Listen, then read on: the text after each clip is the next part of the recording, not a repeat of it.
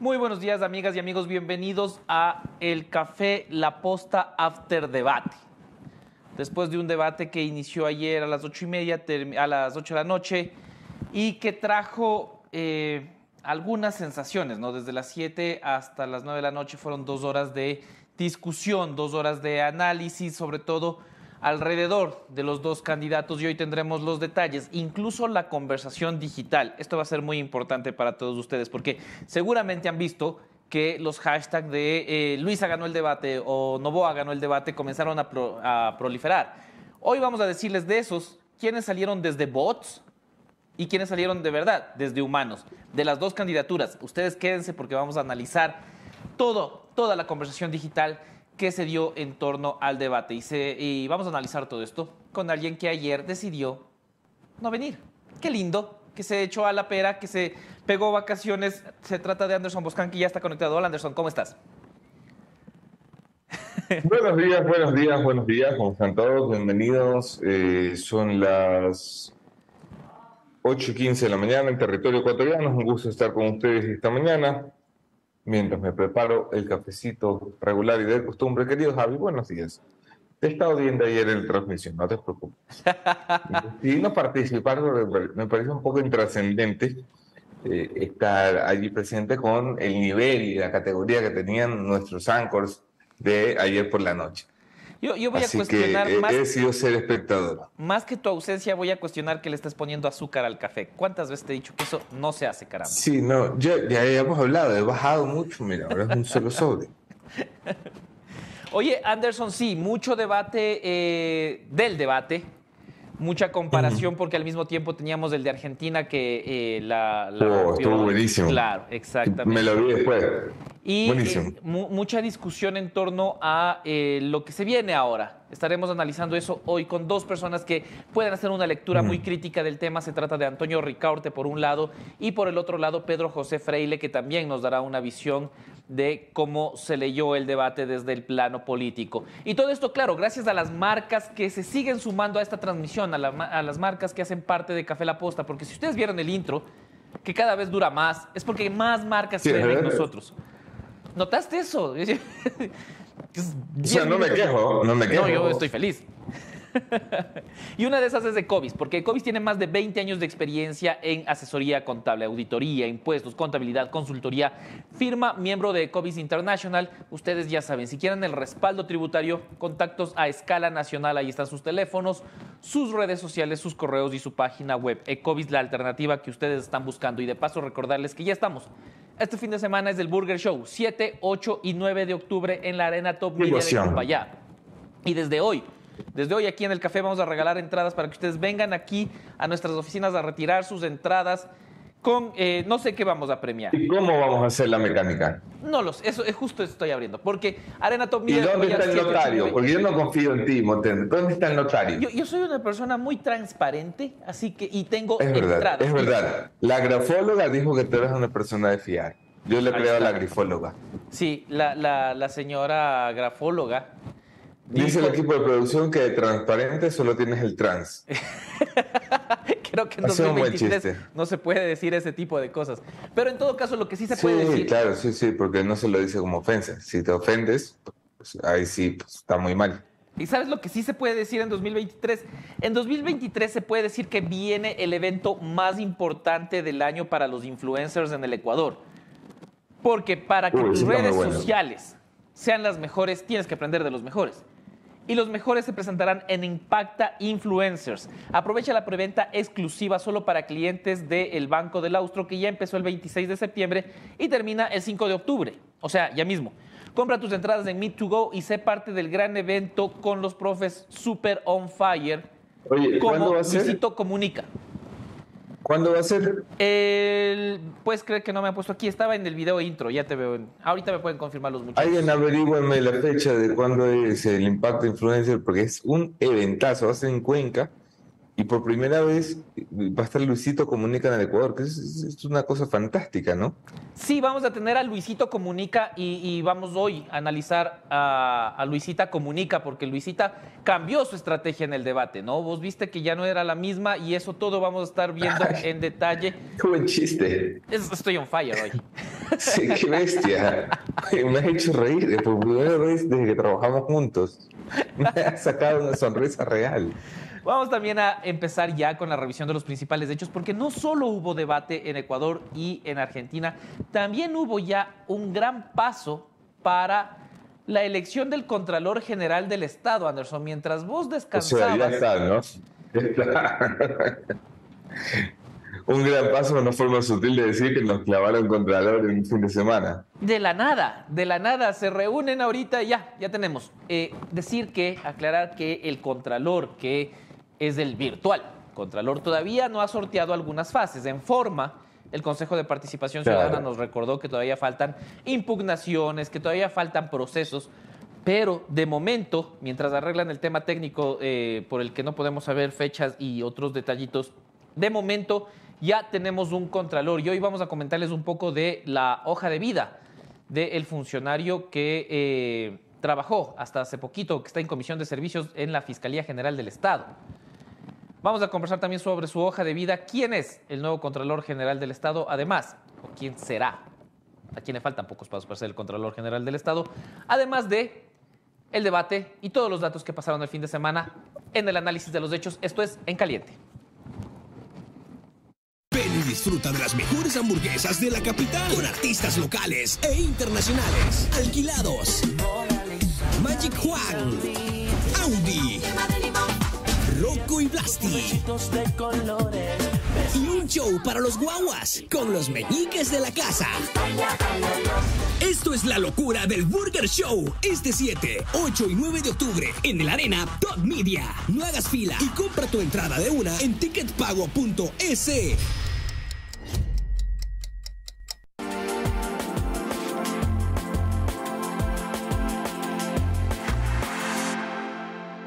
Gracias a las personas que se siguen sumando a esta transmisión. Como les decíamos, Mauricio Torres es la nueva cara que llega o que llegaría, que está a puertas de ser el Contralor General del Estado.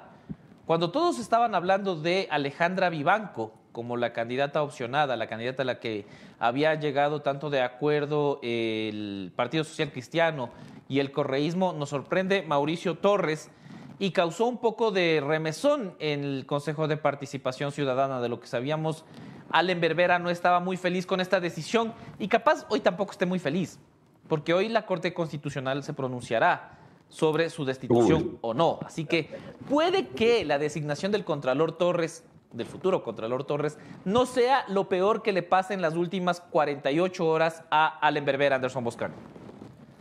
Bueno, la designación del virtual Contralor, que habrá que ver, yo ni siquiera lo tengo mapeado. Ayer empecé a hacer el ejercicio de enterarme quién es. Javi, a lo mejor tú tienes más información, pero el último esfuerzo de Allenberg es complacer a el correísmo con la designación de un Contralor, que es clave, fundamental, vital. Ganen o no la presidencia de la República, tener un Contralor es vital para empezar a dar marcha atrás a muchas de las acusaciones que, según ellos, fueron forjadas durante la administración de el que está preso, no el que está prófugo, Celia. Porque tenemos un contralor prófugo y no preso. Me encanta, me fascina el Ecuador, ¿no? El nivel de podredumbre de nuestra clase política. Y entonces el correísmo y el socialcristianismo peleaban arduamente por dejar un contralor puesto. A ellos no les gusta que se diga que ellos están detrás, pero ellos están detrás. Es una respuesta a la posible destitución que podría sufrir hoy el señor Allen Berbera si la Corte Constitucional decide afilar el machete y volarle la cabeza. Efectivamente. A ver, sabemos un poco de él. Yo también, en cuanto se nombró, comencé a mapear, a buscar su hoja de vida. Lo que sabemos es que trabajó durante 14 años en la Contraloría General del Estado, por ejemplo, y estaba actualmente en comisión de servicios en la Fiscalía General del Estado como coordinador general del conocimiento. Yo no sé específicamente qué hace Suena muy amplio, ¿no? Suena muy hasta filosófico. Soy el coordinador general del conocimiento. Pero él sería entonces el virtual Contralor General del Estado, sorprendiendo, como decía Anderson, y claro, entendiendo un poco que el concurso y el Consejo de Participación Ciudadana comienzan a cambiar de rumbo. Vamos a ver la hoja de calificaciones. En el total pueden ver ustedes los puntos. Ahí se ve a Javier Mauricio Torres Maldonado como el primero y por eso el virtual Contralor General del Estado con 87.5 puntos. En segundo lugar está Cristian Humberto León Ortiz y apenas en tercer lugar aparece Alejandra Patricia Vivanco Carrión con 82.5%. El número que ven al lado es el del expediente. No se asusten por los números que están ahí, es el número de expediente que tenía cada uno de los candidatos. Y ahí también aparece en el puesto número 6 con 79 puntos Juan Eduardo Falconi Puig. ¿Por qué lo menciono? Porque personalmente yo he tenido varias diferencias con Juan Falconi Puig, pero sin lugar a dudas rechazamos los actos violentos del fin de semana. El sábado hubo un grupo de ciudadanos, unos cuantos, ni siquiera un grupo numeroso, que decidieron lanzarle huevos, atacarlo, tomando en cuenta que pueden tener diferencias políticas, ideológicas, pero la agresión física nunca es la solución, la agresión en general no es la solución, y atacar así a una persona me parece de lo más bajo. Además que, Anderson, no sé cómo leas tú el hecho, pero no es que la ciudadanía común y corriente decide ir a atacar al contralor o al candidato a contralor.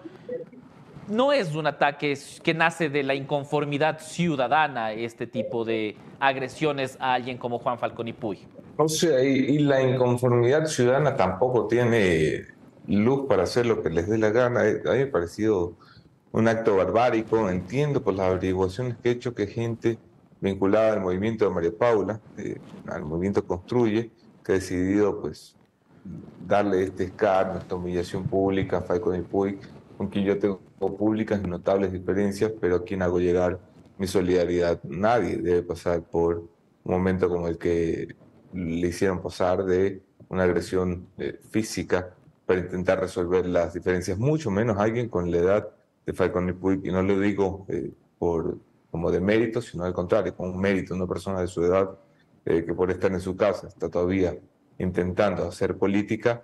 No me jodas que vas y lo agredes físicamente. O sea, hay que ser un canalla y un miserable, punto.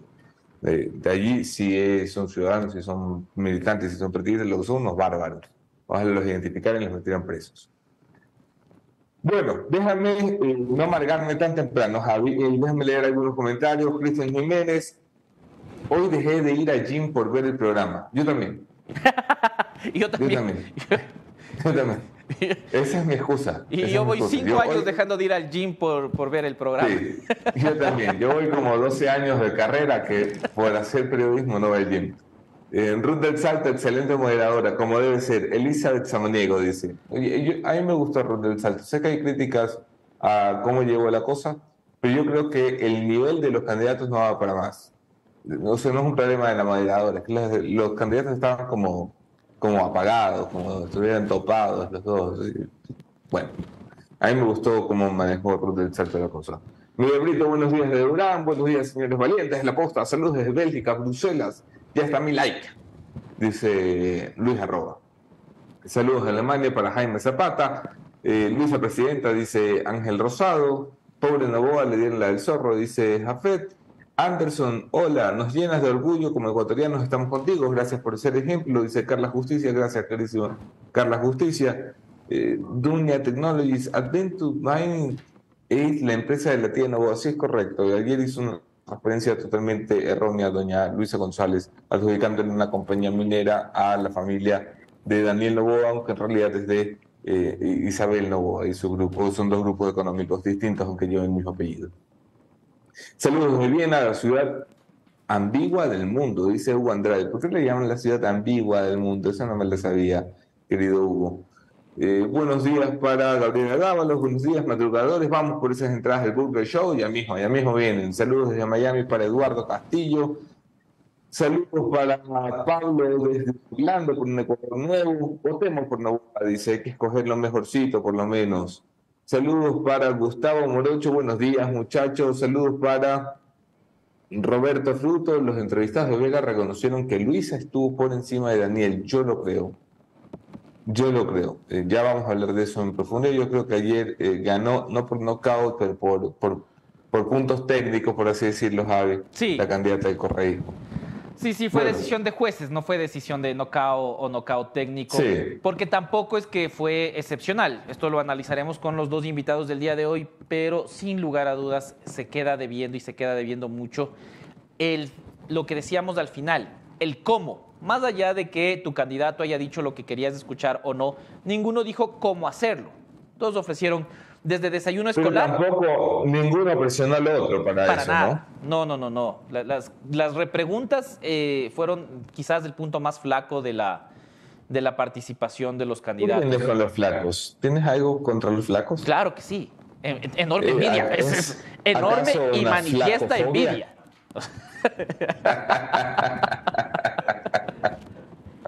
Ok, vamos, Javi, vamos. Vamos a pasar uno de los primeros videos. Ya está nuestro primer entrevistado. En pocos instantes estaremos con él. Veamos uno de los videos de lo que fue el debate de ayer, el video número 1. En nuestro gobierno vamos a eliminar uno de los elementos más tóxicos y dañinos para la sociedad ecuatoriana, que es la bendita tabla de drogas que fue puesta por gobiernos pasados. Eso fomenta el microtráfico en las escuelas y crea una generación entera de adictos, niños de 8, 9, 10, 12 años, que su vida está totalmente perdida porque en una escuela recibieron droga por alguien que se aprovechaba de esta tabla que fomenta el microtráfico. Estoy totalmente de acuerdo que la seguridad no es un juego y la vida de nuestros niños no es un juego. Ese quizás trató de ser o fue uno de los puntos más repetidos de Daniel Noboa, tratar de llevar la discusión a la tabla. Yo creo que fue una buena idea y porque al final terminas haciéndole caer a Luisa, porque Luisa la defiende, no tenía que meterse ahí Luisa. Te escuché ayer. Entiendo tu percepción de es un acierto porque obliga a la candidata a meterse en su terreno, o sea, Noboa le obliga a Luisa a meterse en el terreno de la discusión de la tabla, pero me parece un desacierto porque llevamos, no sé, ¿qué? 10 años. Entonces no es la primera vez que la gente dice, uy, me enfrento a la tabla. El debate de la tabla está pasado, está asumido, la gente de la postura que tiene. Lasso estuvo con la misma cataleta, en 2017 el debate tuvo la misma cataleta con Cintia Viteri cuando era candidata a la presidencia. Es decir, la gente está muy sobreexpuesta ya a este documento y un debate de estos necesitaba argumentos frescos, nuevos, y había muchos por echar la mano, Javi. Sí, quizás otro de los errores de Daniel Noboa fue al estar algo acorralado. Estaba cuando muy desconcentrado, viejo. Yo no sé qué pasaba con Daniel. La verdad no sé. Él empezó hablando del tema médico, ¿no? Quizás del tema de eso pudo haber jugado de alguna manera. Pero el tema médico ¿de quién? Entiendo que sea un familiar, no me queda claro de quién. De lo que conversaba ayer el Luis pudo haber sido un tema de complicación en el tema, en el embarazo de su esposa, entonces que habían estado pendientes de eso, entonces eso adelantaba de alguna manera el Luis. Sí, y si es de eso, estaba claro. muy desconcentrado. Era mecánico, o sea, lo habían preparado para decir qué lindo está el sol, pero era de noche. ¿Sabes? De esto que te aprendes lo que te aprendes y no importa lo que te digan, tú vas y lo repites. Y sobre todo, cuando le hacían las repreguntas, miraba las notas. O sea, clavaba la mirada en las notas. Que fue algo que no hizo en el debate anterior. No, ajá. Vamos a seguir analizando ya con nuestro primer entrevistado, pero ¿qué te parece si primero vemos el video de Lenin Moreno para poder zafar ese tema y meternos de lleno al debate presidencial de ayer? Vamos a ver el video, producción, que envió Anderson. Hay un video que envió Anderson Boscan. Es el video de Hola, Lenin yo soy Moreno. Anderson Boscan. Sí, él es Anderson Boscan. No sé si lo ubican. Sí. Hola, tal vez me conozcan en producción. Avísame, ya Yo envié un están video. descargando. Lenin Moreno ha salido públicamente. Me da mucha ternura cuando Lenin sale todavía así como líder político, porque terminó muy desgastado. La verdad es que los 2 primeros años de Lenin, si tú lo comparas con Lasso, que se cayó, Lenin, a los 2 años todavía era un rockstar. Claro. Pero ella medía, no sé, 58, 60 puntos.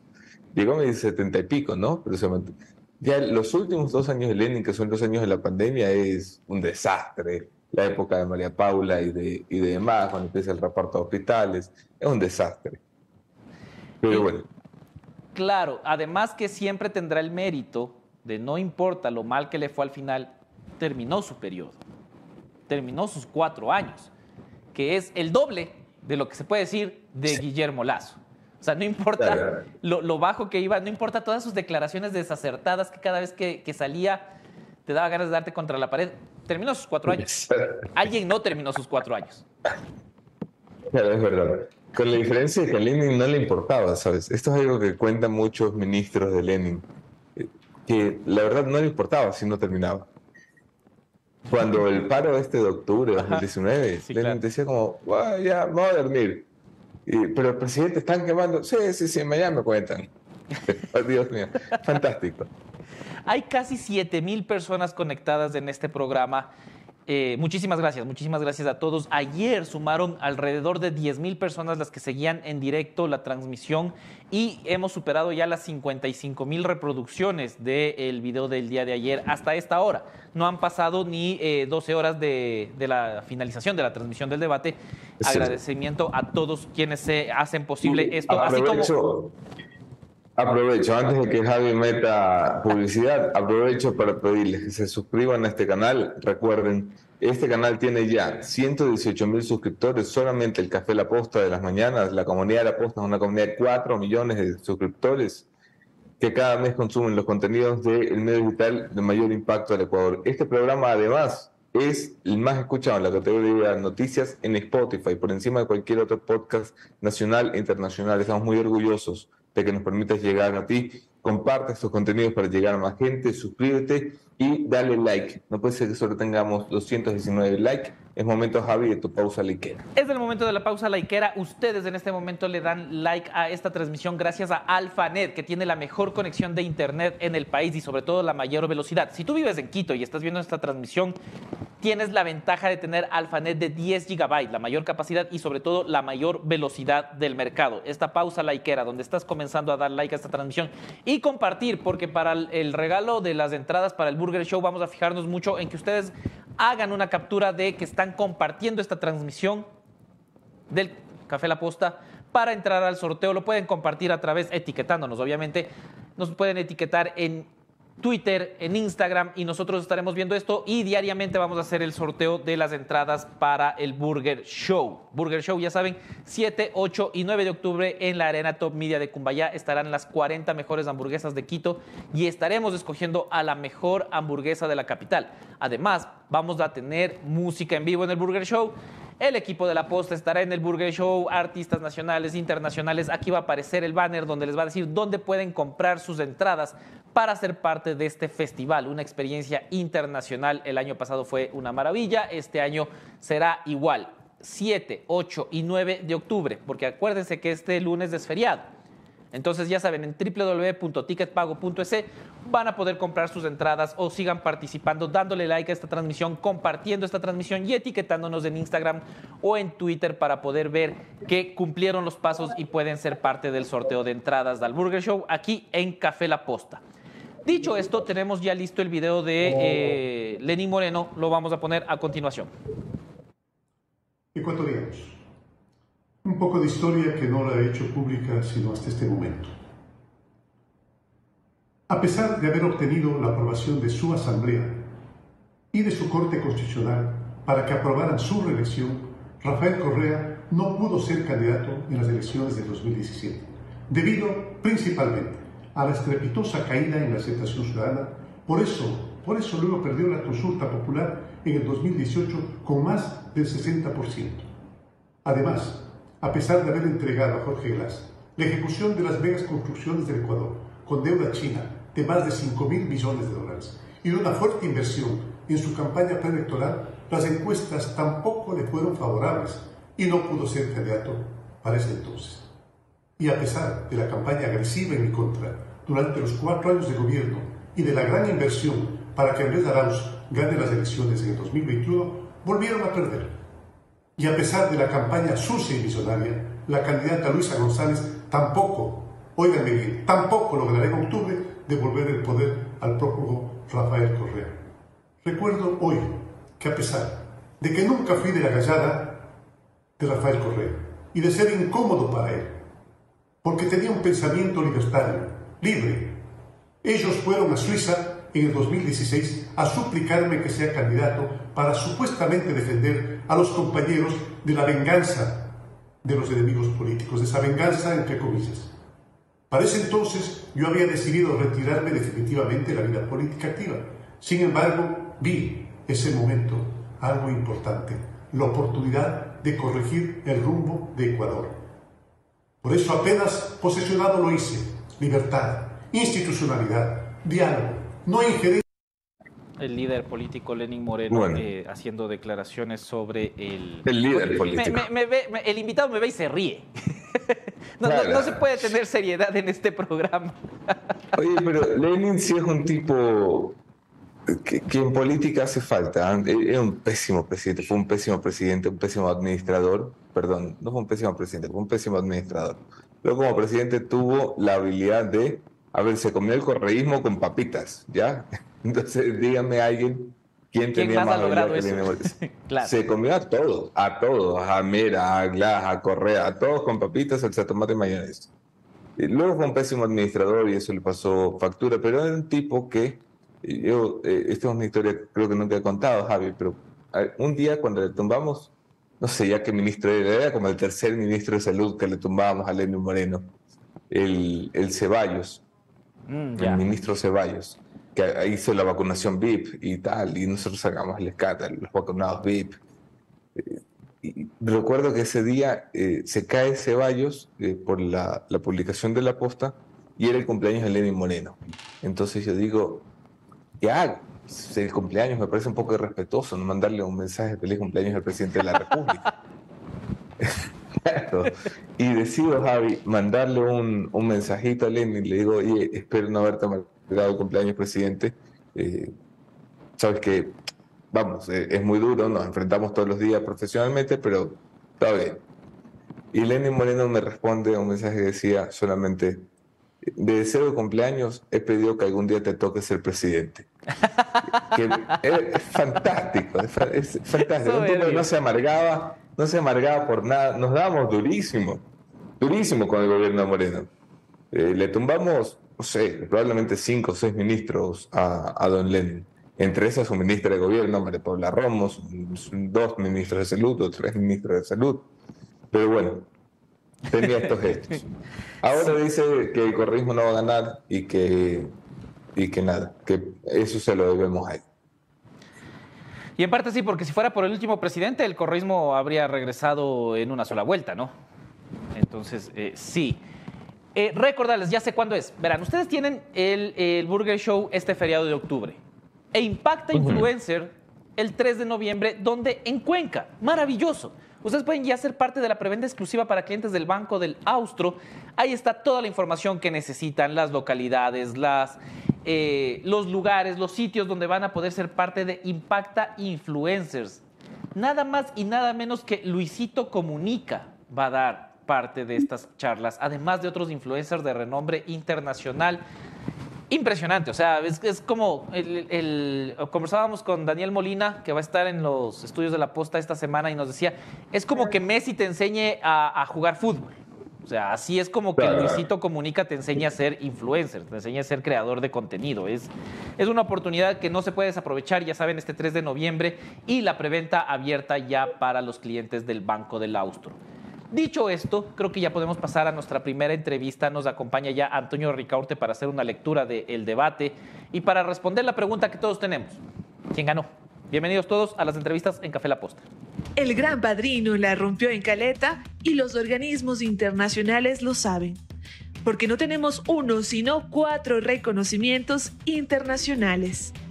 La mención honorífica de la Sociedad Interamericana de Prensa, uno de los premios más importantes de América Latina. La CIP es una organización top de varios editores y directivos de diarios de toda América. Somos preseleccionados al premio del Instituto de Prensa y Sociedad, que reconoce las investigaciones que más ñeque le han metido para crear impactos reales en las sociedades.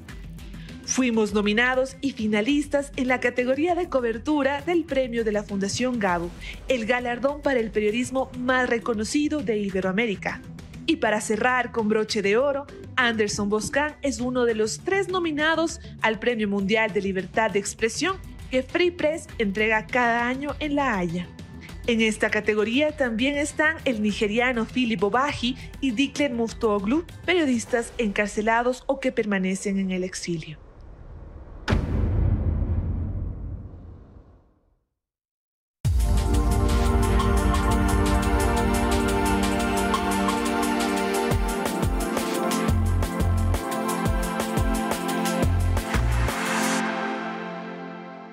Muchísimas gracias por acompañarnos a esta transmisión, a las casi 8,000 personas que son parte de este programa en vivo. Y ya saben, den like y compartan para ser parte de las entradas para el Burger Show. Ya está con nosotros Antonio Ricardo. Antonio, ¿cómo estás? Qué gusto que nos puedas acompañar. Y arranquemos con la pregunta que todo el mundo quiere saber. Como decíamos, estás en tu comodísimo sillón renaciente, que tiene más de 30 colores para elegir. Y la pregunta incómoda, claro, es ¿quién ganó el debate?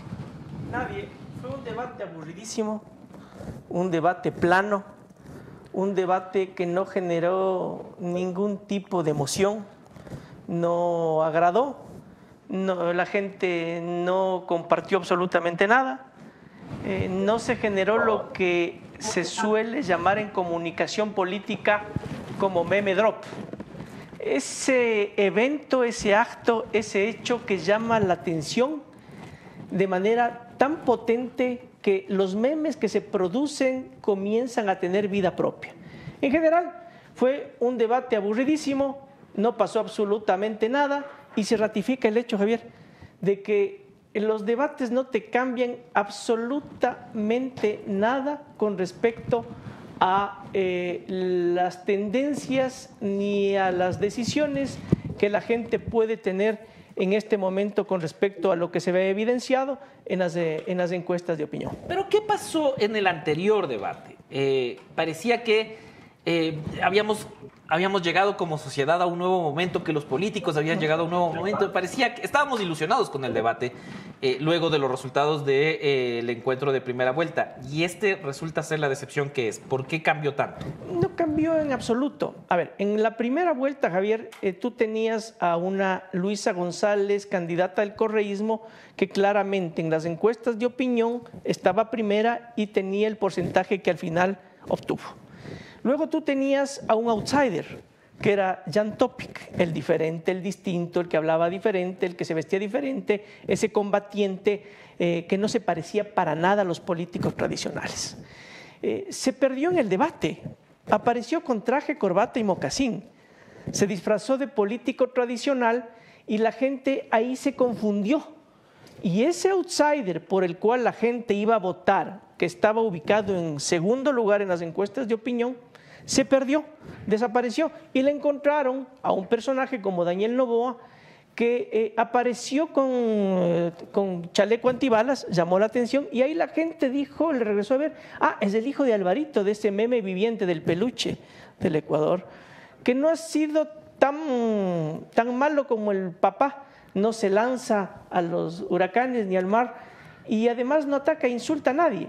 Entonces, votemos por él, porque ya no quiero votar ni por Otto Sonnenholzer, que nunca me despertó nada, ni tampoco por Yacu Pérez, y este Jan Topic ya no lo encuentro, ya no existe, y votaron por él. Pero como vivimos en una sociedad líquida, como dice Zygmunt Bauman, todo cambia inmediatamente. La gente no se compromete con nada, cambia de parecer inmediatamente. Entonces, ese debate de primera vuelta tuvo ese hecho fundamental. En este segundo debate, volvemos a lo antes dicho, los debates son un acto más de campaña que si es que no generan algo significativamente fuerte, algo que llame la atención, algo que entretenga, algo que divierta, no pasa absolutamente nada y ese debate fue plano, aburrido y es el reflejo de dos campañas muy mal hechas, malas campañas, pésimos candidatos y las cosas van a seguir tal y cual estaban en las encuestas de opinión, no se movió absolutamente nada, porque aquí juega un elemento adicional. En física hay un elemento básico que se llama la inercia.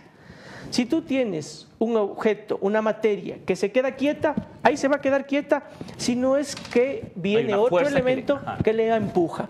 Esas dos campañas están estáticas, son pésimas, son malísimas, dos candidatos muy malos, no tienen estrategia, no tienen sentido de la comunicación política, no tienen absolutamente ningún norte. Entonces, como hay una inercia, entonces van a seguir las cosas tal cual están hasta ahora, con una candidata del correísmo que tiene un techo casi de concreto. Ese techo de concreto le ha construido esa revolución ciudadana y ese correísmo que vive haciendo campaña antigua, anticuada, del siglo pasado, campañas de la época de las cavernas, y en donde existe una figura determinante que es Rafael Correa, que vive inmerso en el lodazal político, del insulto, de la bronca, de la pelea, del enfrentamiento, que hace que no se pueda ir más allá de ese techo del 35% de voto directo que tiene el correísmo. Y del otro lado tienes a un Daniel Noboa que no tiene techo, y eso marca la diferencia, y por eso tiene ese porcentaje de intención de voto superior que no se va a mover. Te cuento también que hicimos el día viernes, terminamos un focus group importante, una encuesta focal cualitativa en el país, nuevamente comparando a los candidatos con animales. Que fue una maravilla en la primera vuelta. Para volver a ver qué es lo que piensa la gente con respecto a los candidatos y qué es lo que sienten. Y Luisa González no se ha movido, sigue siendo un borrego, un ratón pequeñito, asustado, que es insignificante. ¿No sirvió de nada los videos de Luisa corriendo, los videos de...? No, porque sigue siendo una figura secundaria. La figura principal es Rafael Correa. Esta figura secundaria sigue siendo obediente, obsecuente y empleada de Rafael Correa. Entonces, es una figura secundaria. No logró desprenderse de esa figura principal, que por más que Luisa González tenga un discurso amigable, amable, democrático, de no confrontación, etcétera, etcétera, es secundaria. Y mientras Rafael Correa siga inmerso en ese lodazal de la política, del ataque, la bronca, la pelea, el enfrentamiento, va a seguir siendo un problema para ella y va a seguir manteniendo ese techo y no va a poder subir, no va a poder crecer. Y del otro lado tienes a un Daniel Noboa que es un león cachorro. Sí se le ve. Sí, hijo del león grande que es Álvaro Noboa, hijo del empresario, y que la gente dice, como es empresario, hijo de empresario, entonces puede resolver los problemas de la inseguridad que me tienen agobiado y puede generar trabajo y empleo. Yo creo que así están las cosas. Y otro elemento adicional, la gente en un debate, en un acto político, y lo hemos discutido con ustedes, el 85% son imágenes, sí. Y menos del 10% es lo que se dice. Entonces, la gente no es que escucha, le interesa, le llama la atención, entiende o es determinante el plan y las propuestas políticas. Esas propuestas inteligentísimas y demás no son importantes. En las imágenes le vimos ayer a un Daniel Noboa disfrazado de político tradicional, con traje, corbata y mocasín. Sin chaleco antibalas. Sí, un político tradicional. Y a Luisa González muy bien vestidita, muy bien educadita. Entonces en las formas no llamaron tampoco la atención. Ni siquiera nada. Esto de los lentes que comenzaba a ser muy notorio, ¿qué buscaba esto? No sé, pero se le vio bien nerviosa. Además que les vio a los dos muy acartonados, no salieron de libreto. Y una cosa que hay que señalar aquí, y voy a ser un poco duro, se le vio a Daniel Noboa medio cojudón, medio pendejón, pero eso no es tan malo, porque para ganar elecciones hay que ser medio cojudo. O sea, los últimos dos presidentes nos dan cuenta de que a lo mejor esa es la fórmula. Cuando el candidato es medio cojudo, la gente le ve diferente y distinto. Porque cuando el político habla con mucha fluidez, enseña números, estadísticas, propuestas, la gente duda y dice, está mintiendo, medio raro, es político tradicional. Mientras cuando es medio cojudo, llama la atención, es diferente y es bueno para ganar elecciones. Le voy a dar la palabra a Anderson Boscan, que tiene más inquietudes para seguir con la conversación. Tu cámara es la 3, Antonio. ¿Qué tal, Antonio? ¿Cómo estás? Es un gusto tenerte en los estudios, como siempre. Oye, hombre, si tuvieras que escoger un momento, o sea, los 30 segundos más valiosos de las 2 horas de debate, ¿cuál sería? Anderson, un gusto enorme, un saludo cordial. Ninguno nos llamó la atención. Me tocó ver el debate porque quería hacer un análisis un poquito más minucioso aquí con ustedes. Es la primera vez que veo un debate. Nunca es determinante, nunca pasa nada. Estuve bastante aburrido, no me llamó la atención absolutamente nada. Los dos fueron muy planos, fueron muy aburridos. Sus vestimentas fueron de dos políticos tradicionales, sus formas fueron de políticos tradicionales. Las propuestas fueron larguísimas, tediosas, cansonas, nadie entiende, nadie parabola esas cosas. Absolutamente nada, no varió absolutamente nada. Son justamente lo que te dije, Anderson, son dos campañas aburridas, muy malas, sin un norte estratégico, y el reflejo de esas dos campañas muy aburridas justamente fue ese debate. Aburridísimo, fue como un partido de fútbol, en donde Daniel Noboa fue a buscar el empate. No quiso decir muchas cosas, quiso que se acabe rápido, dijo lo justo y necesario. Como te digo, apareció medio pendejón, medio cojudón. Y pare de contar, se acabó. O sea, no. Tal vez llamó la atención eso, que se quedaba en blanco, que no contestaba, que ¿Alguno de los dos sale perjudicado? ninguno de los dos sale fortalecido.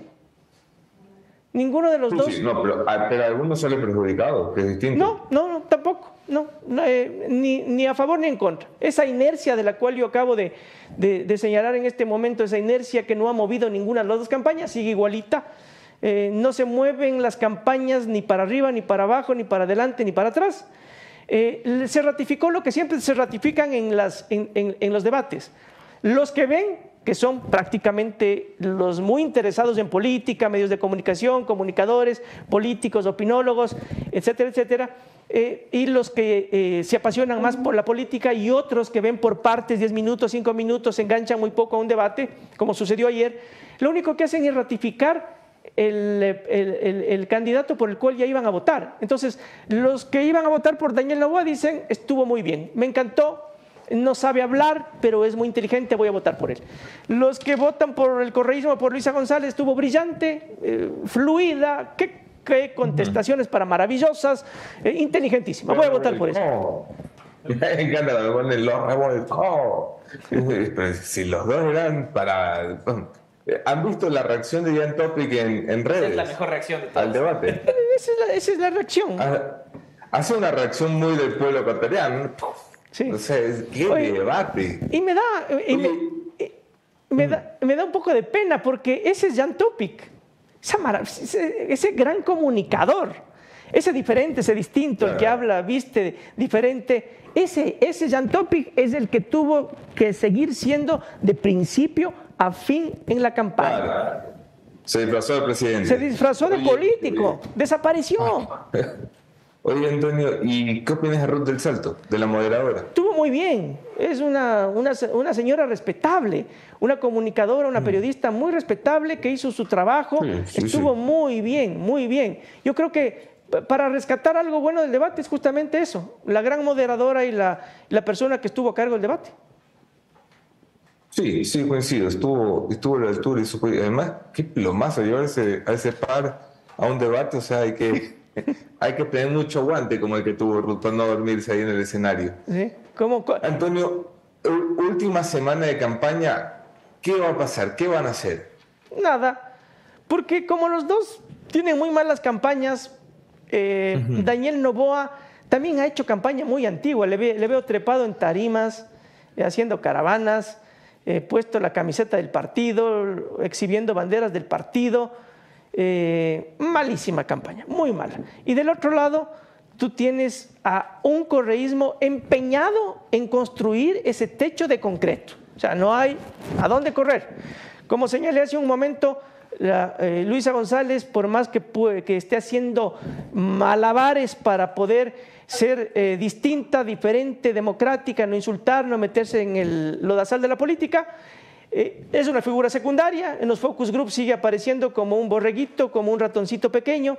figura secundaria, obediente y disciplinada empleada de Correa, y ese Correa, que es la figura determinante, sigue hablando y diciendo lo que le da la gana. Se pelea con trolls, insulta, ataca, habla de todo. Entonces la gente le ve a esa figura determinante como un político tradicional. Es una muy mala vejez la del correísmo. Van a terminar muy mal.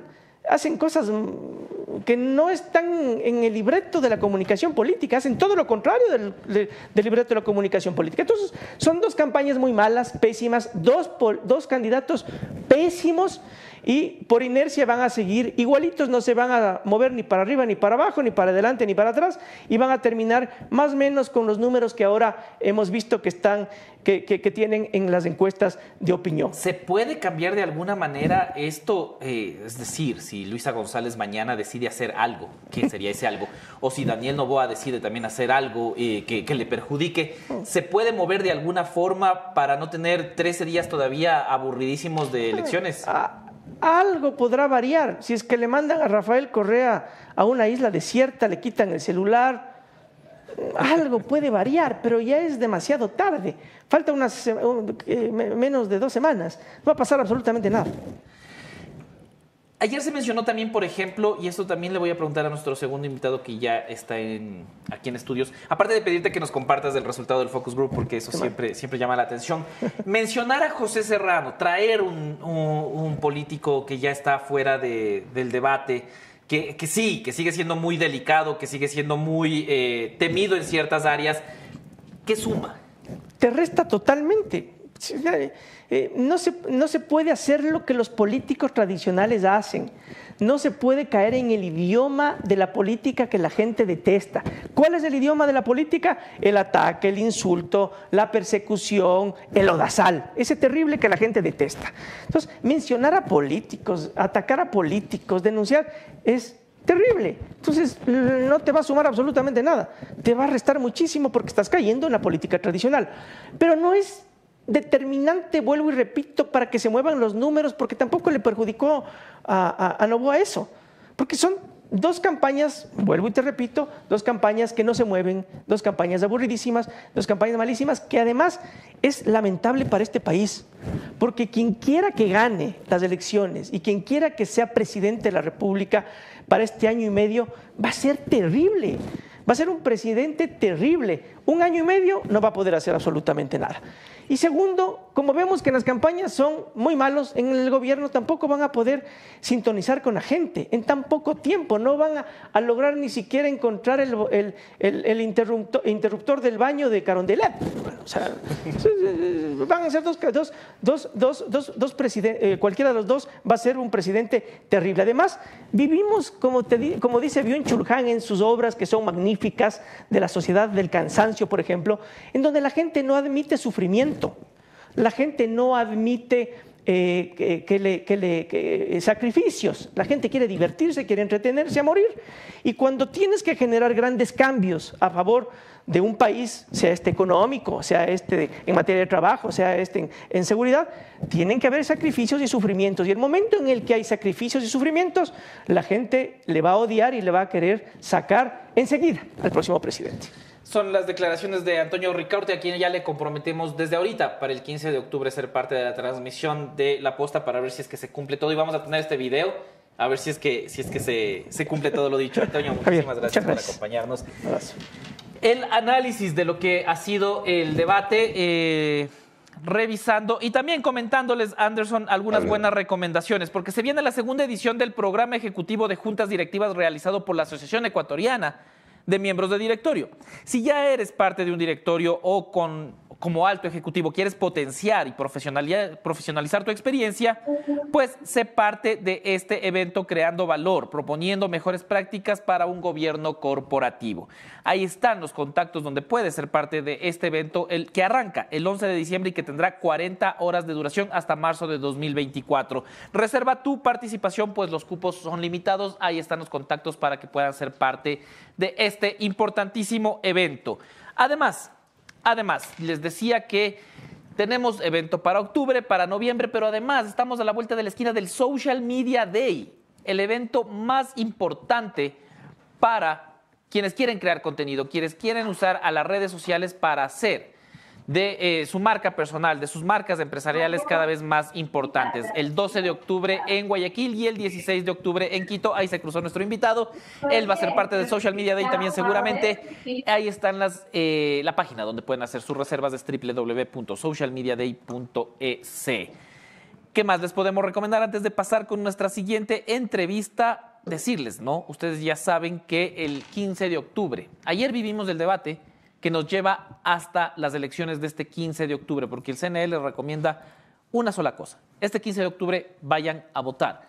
Acudan a cumplir con su deber, con su obligación, su derecho a la participación, decidir quién será el nuevo presidente de la República, a quién le vamos a confiar el manejo del Estado. Y si están en el exterior, recuerden que las inscripciones también para poder votar de manera presencial este 15 de octubre ya están en marcha. En www.cne.gov.es pueden tener la información para ser parte de las elecciones en el exterior. El voto de los migrantes será importante porque no solo será el voto para la presidenta o presidente de la República, sino también para asambleístas nacionales y también para asambleístas en las circunscripciones en el exterior. Dicho esto, vamos a arrancar ya con nuestra segunda entrevista. Nos acompaña Pedro José Freile. Pedro, ¿cómo vas? ¿Qué es esa vida? Bien, hoy. Ahí, ¿qué tal? ¿Entretenido? No por el debate, pero... No por el debate, más bien por el ejercicio de tratar de ver el debate y el de Argentina y al mismo tiempo oír las opiniones de todo el mundo. Creo que por ahí estuvo la dinámica de ayer, pero con un par de tristezas, con una alegría grande por sobre todo la victoria clara del debate de ayer. ¿Quién ganó ayer? ¿Quién ganó el debate? El debate el día de ayer fue ganado clara y definitivamente por Jan Topic, porque sin estar ahí se convirtió en tendencia, se le copiaron al menos cuatro elementos relevantes del plan de gobierno, que son de las pocas cosas resaltables en el debate y por eso siento que fue así. Lamentablemente no estuvo ni la organización ni los debatientes entre los triunfadores de ayer. Y es desafortunado porque, claro, ayer se mencionaba la presencia, la necesidad que hacían ciertos candidatos para marcar un ritmo, un tono diferente. Lo decía también Antonio Ricaurte en su participación. Pero ayer se mencionaron temas que me gustaría profundizar contigo, por ejemplo, el nombre de Bernardo Manzano, exministro de Agricultura, señalado en la trama que hemos revelado aquí en la posta del Gran Padrino, sí, y exfuncionario también de las empresas Noboa. ¿Esto cómo afecta de alguna manera el desarrollo de dos campañas que han sido bastante lineales hasta ahora? Y seguirán siendo lineales. Lo triste es que se convierte en una suerte de combate entre tu ticket de tus malos y los malos. Mis malos son más malos que los tuyos, o los tuyos son más malos que los míos. No estamos siendo proactivos entre los candidatos, sino ambos confirmando que de los dos lados de las líneas en las cuales ellos participan, eventualmente hay vínculos con el crimen organizado. Y eso es trágico, porque estamos hablando de un evento formal en donde no se negaron cosas, sino que se afirmaron. De tu lado hay malos y del tuyo hay peores. Y eso es pésimo. Se hizo eso con Bernardo Manzano, se hizo eso con José Serrano. Sí. Se habló también de la refinería. 4 veces salió a relucir la refinería. Esto da cuenta de que no se hizo la tarea, no se prepararon bien, estaban agotados por exceso de preparación. ¿Qué pasó con los candidatos que tuvieron que recurrir a elementos ya extremadamente desgastados? Yo siento que en el ámbito, por ejemplo, de lo económico, ambos estuvieron desprovistos de elementos concretos para descubrir qué es lo que quieren hacer. Y en el ámbito específico de la energía, que es el sector donde yo estoy, ninguno de los dos hizo propuestas claras. La pregunta de Noboa, de tratar de agarrarle en el West Texas Intermediate a Luisa, y una respuesta a medias de ella, nos da a entender que estaban jugando al Jeopardy, no realmente debatiendo. Y ninguno de los dos, al hablar de energía, habló concretamente de qué y con qué piensan hacer las cosas. Si pensamos que ambos van a tomar plata de la reserva, 1.500 millones o 2.500 millones, sabemos que ambos están poniendo en riesgo la dolarización y esa es otra mala noticia. Cuando no nos dicen además si van a obtener nuevos recursos, por ejemplo, de evitar que se roben el gas a través de las fronteras, si no nos dicen que van a mejorar las condiciones de gestión de la agencia de regulación. Noboa, de hecho, mencionó básicamente la creación de la agencia de regulación como si fuera algo nuevo, y más o menos hizo lo mismo la señora González, pero en ninguno de los dos casos realmente nos dejan saber que ellos, cualquiera de los dos, entiende algo de lo que se puede hacer con los sectores estratégicos para restabilizar la economía ecuatoriana. Y este desconocimiento, específicamente en este tema, aunque podríamos abordar en casi todos los temas, este desconocimiento de los candidatos, ¿es un mal presagio de lo que tendremos como gobierno los próximos 18 meses? Yo diría que es una alerta temprana de lo que responsablemente los candidatos deben hacer de inmediato, y es pasar solamente de lo que se dice correctamente en el tono político o no político en la campaña a cómo se llevan a cabo las gestiones necesarias de inmediato. Y creo que la responsabilidad en este instante está en el establishment político, nuevo establishment político, en quienes fueron candidatos, en quienes son asambleístas nominados, en poner sobre la mesa las cosas que los candidatos deben demostrar que son capaces de hacer en materia de agricultura, en materia de agroindustria en general. El manejo de riesgos, por ejemplo, del que se habló en el eje de seguridad también, bastante bien del lado de Noboa, bastante general del lado de González, pero deberíamos estar sintonizados todos en el cómo y con qué recursos hacer, sobre todo entendiendo que el con qué recursos hacer es el principal problema. 800 millones en caja, 8.000 millones de deuda por pagar de inmediato, más todas las necesidades pendientes, como devolverle la plata al IES, de lo cual no se habló ni una sola vez. El debate por sí mismo ayer se pareció más a un trabajo de grupo de 8º grado de secundaria que realmente a un debate presidencial. ¿Podrías destacar algo de alguno de los dos? Es decir, algo por lo que se pueda jalar y decir, a ver, Daniel Noboa dijo esto y este es un muy buen primer paso, porque si se pone a trabajar en eso, a lo mejor tengamos un buen producto, o lo mismo con Luisa González. El plan Topic, ahora denominado Plan Fénix en materia de seguridad, definitivamente es a prueba de mudos, está hecho con conciencia de lo tecnológico, de lo logístico y de lo económico necesario, por lo cual es correcto, falta los recursos de dónde se abastece. En el caso del plan de Topic, por ejemplo, teníamos el tema de cómo manejar el tema de multas, el señor Noboa no nos ha explicado dónde, pero el contexto del plan es correcto. En el caso de la señora González, me llamó mucho la atención que en realidad el concepto claro en ninguno de los propósitos que ha planteado es claro, excepto en el compromiso que podría existir con, digamos, mantener las condiciones coherentes de la seguridad social. Me preocupa en el contexto de la propuesta de Noboa que solo se habla de cómo garantizar mejores pensiones, lo cual es muy deseable, pero no se dice con qué, porque respecto de lo que puede hacer el Estado para devolverle recursos al IES, solo se dice ya se planificará, no se dice concretamente cuándo y cómo. Las personas que se están jubilando hoy, que se jubilan el próximo año, que tienen la idea, como yo, de jubilarme en 6 años y que no sé si van a ser 8, estamos preocupados de saber cómo y con qué se va a hacer y no hay respuestas. Le voy a pasar la palabra a Anderson Boscan, que ya está conectado también. Pedro, tu cámara es la número 3. ¿Qué tal, Pedro José? ¿Cómo estás? Un gusto tenerte en los estudios. Un abrazo a la distancia. Lo mismo, Anderson. Un abrazo para ti y para todos. Oye, habías dicho que ibas a votar por Noboa desde el día siguiente de la primera vuelta. ¿Mantienes después el debate? Mantengo eso. Creo que lo responsable en democracia es mantenerse en las posiciones que uno asume.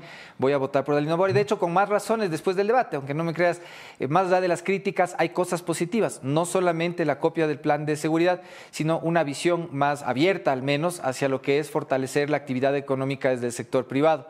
Eso para mí ya es un argumento básico en el cual no hay cómo confundirse. El otro es el de plantear un riesgo menor respecto del uso de la reserva, 1.5 frente a 2.5 billones, más allá de que creo que es algo que se puede corregir no solo en el discurso, sino en una adecuada asesoría económica que de pronto le falta a Noboa para realmente lograr ese efecto que ayer buscaban posicionar, que es Noboa es dólar. ¿Pero te ha parecido deficiente su actuación en el debate? ¿Eso no compromete la calidad de presidente que crees que va a ser? Siento que está definido lo que él puede hacer. La expectativa que tenemos los ecuatorianos es de tener un líder que tiene la capacidad de pelear por las cosas que plantea, que tiene la capacidad de ponerse al frente de las propuestas que pone sobre la mesa. No solamente que puede repetir las cosas correctas que están dentro del cronopost para poder publicar el postdebate. Y en ese sentido hay cosas en las cuales siempre podemos evolucionar, siempre podemos mejorar, es cuestión de compromiso. Y creo que gente motivada y disciplinada como Noboa tiene los elementos de base para poder mejorar definitivamente en eso y mostrar el líder que necesitamos en esta circunstancia. Y si te equivocas, y si Noboa resulta que no da la talla. Prefiero equivocarme por una razón de fondo, en este caso incluso ideológica, que es una sociedad que debe pulsar por tener una república liberal, que equivocarme por un socialismo del siglo XXI que debe evolucionar y ser reformado al menos de una manera sustancial para garantizar que la gente es menos dependiente del Estado y más dependiente de su propio esfuerzo para salir adelante. Entonces, eres de los que afirma que es menos peligroso votar por una opción como Noboa, pese a que luego haga un mal gobierno, que darle la oportunidad nuevamente al correísmo porque está probado lo que ya han hecho, básicamente. Como político no puedo quedarme solo en lo simple y tengo que decirte que hay un contexto alrededor de esta lucha de posiciones que tiene que ver también con la arena del Consejo de Participación Ciudadana, con la sobrevivencia o no de la Liga Azul dentro del Consejo, con el nombramiento de nuevo Contralor, con el eventual nombramiento de nueva fiscal. Esta arena es más grande. La elección presidencial en este contexto es solamente una parte de la lucha, en donde sí es importante poner los pies más allá de la línea en donde se conserva el sistema o se logra pasar a un sistema de libertades más explícito, en donde vamos a tener diferencias y vamos a tener contendores, pero reconciliar el país va a ser más fácil si realmente rompemos el sistema, y lo he planteado desde hace 4 años, hay que romper el sistema, y eso comienza ahorita por tener un presidente más afincado en una visión liberal y lograr recuperar para la República las posiciones de los organismos de control, lo cual espero a través de la Corte Constitucional empiece a suceder el día de hoy. Si Noboa llega presidente, ¿qué va a pasar en la Asamblea, Pedro José? ¿Con quién sí, con quién no? Con quienes puedan alinearse. Yo creo que la Asamblea va a llegar muy parecida a la anterior, lo que quiere decir que va a tener un nivel de inteligencia y además de proactividad muy limitado. Pero en eso sí creo, en cambio, que la experiencia que Noboa ha tenido con sus 11 proyectos de ley en la Asamblea puede ser útil.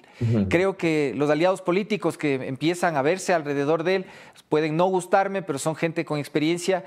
Yo apelaría ahí, por ejemplo, a la gente que viene de la ex izquierda democrática, no sé si sigan siendo de por ahí, pero que ya tienen experiencia, a que durante 1 año y medio no le jueguen a la billetera propia y le jueguen realmente al sostenimiento de la República, y podrían ayudar muy válidamente a que los resultados de Noboa sean positivos.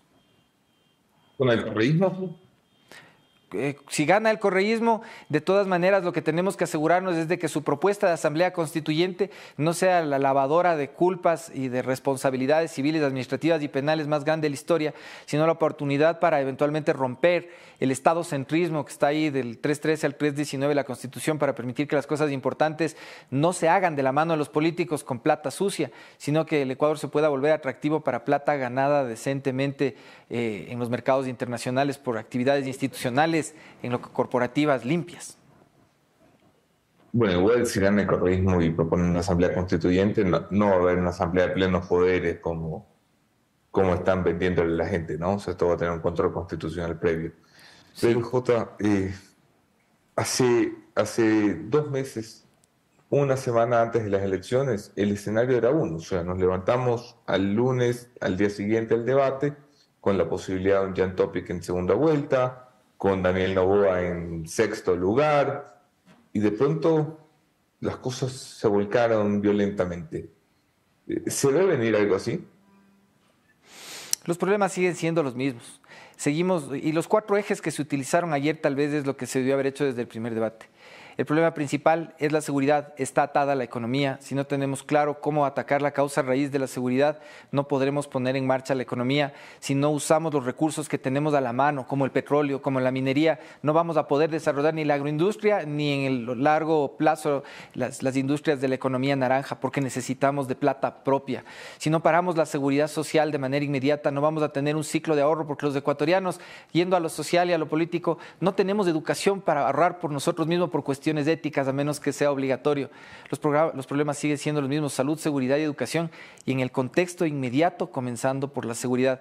Así que, Anderson, yo siento que el escenario ha cambiado poco o nada. pero el contexto geopolítico sí se ha movido. Hoy tenemos un grupo de Puebla, un socialismo del siglo XXI que busca cambiar de revolución a evolución sobre lo que está haciendo y que hablan claramente de un fenómeno civilizatorio en marcha. Y es que la civilización humana se está dividiendo. Es verdad que la globalización está en riesgo de convertirse en tribalismo. Está pasando en todo el mundo. Con más razón es necesario pensar en ejes que nos unen culturalmente como la iberosfera. Vuelvo a la Carta de Madrid, de hablar conscientemente de ejes regionales como son los de trabajo en conjunto para la explotación de nuestra energía con Perú y Colombia, más allá del Pacto Andino, como un factor de desarrollo económico energético en lo fotovoltaico, en lo eólico, en lo batimareico, en lo geotermal. Es esencial ir a otras cosas y nuestros líderes tienen que mostrarnos que tienen comprensión de esos fenómenos porque nuestros recursos localmente solo son ilimitados si realmente seguimos dejando que nuestra economía se transforme en una narcoeconomía. Necesitamos que durante este año, quien sea que gane la presidencia de la República, pueda ayudarnos a poner sobre la mesa las capacidades reales de los líderes que sí tiene el Ecuador. Y en ese sentido, a quienes concursaron en la presidencia de la República, actívense, no se queden callados. Es necesario que pongamos sobre la mesa las cosas que sí se pueden hacer. Si quedan solos los dos personajes que ayer dieron examen de 8º grado, este país realmente no tiene ningún fin y después de un año estaremos exactamente igual que hace 2 años. Oye, ahora que mencionas un poco el tema internacional y las necesidades de cambio, también tuvimos un debate mucho más entretenido, al menos en Argentina. ¿Cuál es tu valoración del evento de ayer allá? Siento que, bueno, Massa es un personaje que a mí me da vergüenza ajena por el papel que cumple siendo ministro de Economía de la Argentina y al mismo tiempo hablar en contra de las mismas cosas que él directamente ha decidido. Siento que Milei, moderado ayer, creo que bien él, buen gusto de los anteojos, le faltó el detalle que sí hizo Luisa González, claro, que ese es uno mío, copiado de mi debate, que es el ponerse los lentes para poder reflexionar y el de asumir posición, quitándose, pero tienes que ser Superman como yo para que te quede. O sea, eso no funciona claro, ni con Luisa ni con Milei. Pero creo que la postura de Milei, salvo eso de estar leyendo, que también les vi a los dos nuestros ayer, estar viendo al papel o leer el discurso, de lo que nos hablan es que realmente los recursos individuales de quienes lideran están ahorita confinados a lo que les asesoren. Y eso es grave. Cuando quien gobierna tiene que depender de la voz de un tercero, en realidad no sabemos quién es el presidente. Y eso en Argentina se vio muy parecido que acá, excepto el caso de Bullrich, que obviamente venía cargada para proteger las decisiones del macrismo y que de una u otra manera es una candidata que yo creo que no debió suceder. Yo siento que el Juntos por el Cambio pudo haber desde los orígenes haberle pegado menos a Milei y en lugar de tener un libertario anarcocapitalista tendríamos un Milei que sea un liberal más institucional y menos apegado a posturas conservadoras innecesarias que le daría un mejor contexto a la lucha contra el socialismo del siglo XXI en toda la región. Son las declaraciones de Pedro José Freile. Pedro, muchísimas gracias por acompañarnos y estaremos conversando. El 15 también hay elecciones. También quiero comprometerte a que seamos parte de esta jornada maratónica que tendremos ese día para analizar toda la campaña, para revisar los hechos. Así que no me vas a decir que no. Para mí será un altísimo honor. Desde este instante te diré que ahí estaremos. Ya, dale, yo no me saco, no me gusto sin lentes. No me gusto con lentes. Pero Anderson, un abrazo grande. Espero verte pronto en persona. Seguro, hermano. Vamos a avanzar recordándoles a todos ustedes importantes menciones, porque nuestros dos entrevistados estuvieron en el sillón renaciente, que como ustedes saben tiene 30 colores para elegir. Su interior es de poliuretano de alta densidad y su tapiz es de cuero lindo, ¿sí o qué? Bacanísimo. Ahí está. De hecho, me están diciendo producción que me vaya y quiero estar un ratito más así, para comenzar el lunes bien así. Exacto. O sea, bien se siente Renaciente. Es así de cómodo el Renaciente y también así de cómodas son también las recomendaciones que ustedes tendrán este 3 de noviembre en Impacta Influencers. Ahí va a aparecer el banner con todas las instrucciones que ustedes necesitan. Me están corrigiendo Tef Palacios. Ustedes saben que Tef Palacios es la chica renaciente. Es poliuretano de alta calidad. Ah, de alta calidad. Yo pensé que era de alta densidad. He vivido equivocado toda mi vida. Pero ahí está, Impacta Influencers. Luisito comunica aquí en Cuenca este 3 de noviembre. Agenden ya, compren las entradas en preventa exclusiva para los clientes de Banco del Austro desde este 5 de octubre, o termina este 5 de octubre la compra de preventas. Así que ya saben, listos con esta información y no se olviden de una cosa más. el CNE les invita a votar también en el exterior. El voto en el exterior será importante. Ya no será voto telemático. Importantísimo recordarles esto. Toda la información que necesitan en www.cne.gov.es. El voto en el exterior será presencial. No se olviden de esto. El voto telemático no se hará. Será presencial para presidente, asambleístas nacionales y asambleístas de las circunscripciones en el exterior. Anderson Boscan, antes de terminar, pasemos a lo interesante. Nosotros estamos trabajando con Golden, una empresa dedicada al social alert, y nos ha entregado información valiosísima que será trabajada en este medio de comunicación sobre cómo se movió la discusión en todas las redes sociales, no solo en Twitter, no solo en TikTok, no solo en Instagram, en todo el debate digital, en Internet, de qué se habló ayer. Así que si me permites voy a mostrarles primero lo que todos queremos saber. De los mensajes a favor de Luisa González, ¿cuántos salieron de humanos y cuántos salieron de bots? La primera imagen nos muestra, este es el indicador de bots. El 38.3% de los mensajes de apoyo a Luisa González fueron de bots.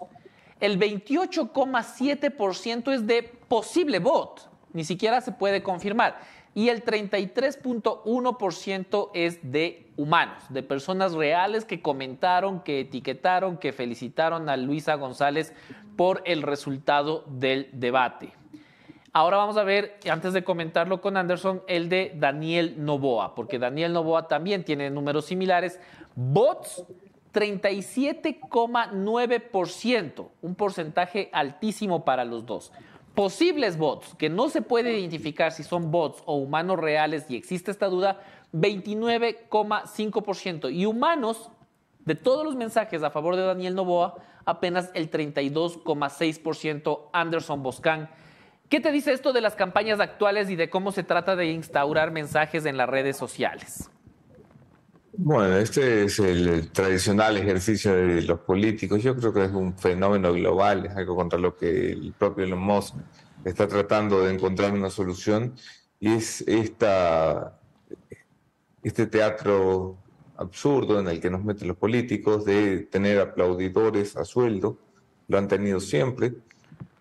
Algunos prefieren una gran cantidad de aplaudidores y tienen que recurrir a estos bots y creen que esto genera matrices. Yo discrepo, yo creo que la gente no es tonta. O sea, creo que la gente no se inclina por una matriz de opinión porque haya muchas cuentas tuiteando al respecto. Creo que la gente se inclina por una matriz de opinión porque hay gente a la que sigue, a la que le concede credibilidad, que puede ser un amigo, un primo, un profesional, un periodista, un político, en fin. Y esto genera la real matriz de opinión, pero estas son las peleas de bots de los políticos, y todos caen en eso, todos. Y hay más información. La herramienta que comenzamos a utilizar es una maravilla para entender la conversación.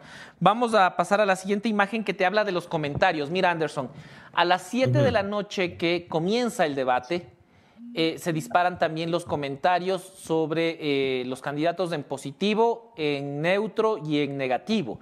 El negativo a las 8 y 9 de la noche, es decir, durante el debate y al final del debate, tiene su pico más alto con 30% y 31%, mientras que los llegaron solo al 28%. Esto dando cuenta de cómo la gente se fue indignando y bueno, ya el número de publicaciones se reduce considerablemente a las 10 de la noche, a las 11 de la noche, y nos da cuenta de la insatisfacción que también podría existir entre todos los que estaban mirando el debate. Los neutros siempre son el porcentaje más alto, los que hacían mención a que se estaba realizando un debate. Pero ¿de qué hablaba la gente? ¿Cuáles fueron las principales tendencias en todas las plataformas de redes sociales? La siguiente lámina nos muestra las que son con respecto a Daniel Noboa.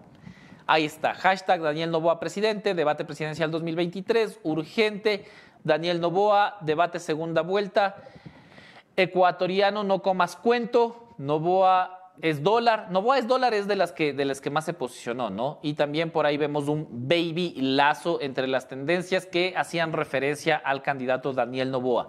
Mientras que el mapa, sí, veamos este mapa también es importante porque uno piensa que en redes sociales está la realidad del país. Mira, Anderson, ahí está. Qué bello mapa. El debate fue eje de discusión en Quito, un poco, sobre todo en Pichincha, un poco en Imbabura, alcanzando hasta Tungurahua y en Guayaquil. El resto del país, Hermoso. Cuenca tiene un foquito ahí rojo que yo asumo es la Posta Cuenca. Ustedes ya saben, pueden seguir a la Posta Cuenca en todas nuestras redes sociales. Y en Machala. Pero el resto del Ecuador, bien, gracias, Anderson. Bueno, es un hermoso mapa, ¿no? La realidad del Ecuador no es la realidad de las redes sociales. Estas peleas de políticos de quién pone más hashtags en la lista, pues a la final terminan como terminan, en gastar su plata y nada más. La gente va a votar por lo que crea en su corazón. Y esto suena muy romántico, pero es así. La gente no va a votar porque ninguno de los dos sea un gran líder, porque ninguno de los dos candidatos lo es. Ninguno de los dos tiene una capacidad política para entusiasmar, para generar emoción. Ninguno de los dos va a trascender como un líder memorable, seguramente. Serán gobiernos transitorios, cualquiera de los dos que resulte con el favor del pueblo ecuatoriano el 15 de octubre. Ninguno de los dos tiene una estructura trabajando día y noche por él y para él, porque en el caso de Luisa González trabajan por Rafael y para Rafael. Y yo creo que a estas alturas ninguno de los dos sabe qué va a pasar, Javi, el domingo. Me atrevería a decírtelo. La candidatura de Noboa cree que se mantiene su amplia ventaja de 9 puntos, 10 puntos, dependiendo de la encuesta que miren. Utilizan 6 distintas encuestas. La candidatura de Luisa usa 2, suelen ser muy acertadas y dicen que están en una zona de empate técnico que le favorecería el correísmo por el voto oculto y el voto rural. ¿Qué va a pasar? Solo se podrá ver el domingo. No sé si va a haber exit poll, Javi, si se anima alguien esta vez, porque las últimas veces han salido con el zapato. Claro, es arriesgado. Nosotros estamos conversando precisamente con el Consejo Nacional Electoral, a ver, de los inscritos, luego consultarles a los inscritos, finalmente usted está aprobado, puede hacer exit poll, lo va a hacer, porque en la primera vuelta, muchos aprobados decidieron no hacerlo. O sea, no difundir sus resultados, me refiero. Habrá que esperar. Estamos a 6 días de que... No, perdón, a 14 días. ¿Cuántos días faltan? 13. Estamos 12 más 1. Gracias. A 12 más 1 días de que se acabe el misterio. El próximo domingo el Ecuador tendrá nuevo presidente o presidenta. Así de sencillo. Oye, y antes de cerrar ya el programa, solo pasé una imagen al chat a ver si podemos ver, porque resulta, Anderson, te cuento, que ayer se decidió ya el tema de Contralor, existían los votos, existían los datos, los números, ahora tiene que empezar la siguiente fase, pero aparentemente el secretario de la Comisión de Selección del Contralor se niega a firmar el documento que da paso al siguiente punto. Marco Chalco, el presidente de la comisión que está seleccionando al Contralor General del Estado, le envía una solicitud hace pocos instantes para que firme la resolución y pueda avanzar el proceso. Esto ya descabellado desde todo sentido, sin la más mínima lógica, tener que enviar un comunicado para decirle, oiga, secretario de la comisión, firme la resolución y permítanos seguir con el proceso. No retarde, no hagamos este show. El Consejo de Participación Ciudadana y en este caso la Comisión General para seleccionar al Contralor están haciendo papelones. No, negarse a firmar, Anderson, o sea, ya, ¿dónde se ha visto? Bueno, seguramente es parte, no conozco al señor secretario de la comisión, pero no hay que ser un genio, seguramente será parte de la contraparte a la mayoría, es decir, estará en contra de la mayoría, responderá a uno de los a uno de los consejeros de la minoría, y lo que está intentando hacer es demorar lo más posible al riesgo de perder su propio puesto de trabajo para que la Corte Constitucional tome una decisión y entonces esa decisión afecte a la mayoría en el Consejo de Participación y esa mayoría pues tenga la complicación en que no dejó en firma el Contralor. Pendientes todos de... Me lo intuyo, ¿ah? Claro. Me lo intuyo, ¿no? O sea, es alguien que no está satisfecho con el resultado obtenido ayer y espera o que el nuevo Consejo haga algo o, no sé, quemar tiempo en la selección de una autoridad del Estado. Hasta aquí el programa, Anderson Boscan. bastante nutrido, Hasta aquí. muchísima audiencia Estuvo también. estuvo más nutrido que el debate, por Dios. Sí, claro. Es más, yo me atrevo a predecir que el señor Ricaurte diciéndole cojudón al candidato a la presidencia de la República, Daniel Noboa, va a ser más viral que el debate. Totalmente. Lo vemos mañana en las métricas y te lo puedo. Dale, Anderson, muchísimas gracias a todos ustedes por acompañarnos a las casi en total, al final de la transmisión, más de 9,000 personas siguiendo en vivo el programa en todas nuestras redes sociales y pendientes porque el trabajo continúa, no solo en tema político, también tenemos la decisión de la Corte Constitucional sobre el Consejo de Participación Ciudadana y todo lo que sigue sucediendo en el país. Bueno, aquí nos vemos mañana, otro tema, otros entrevistados, mismos entrevistadores. Yo soy Anderson Boscán y este caballero honorable es el editor general de la Posta, Javier Montenegro. Chau, chau.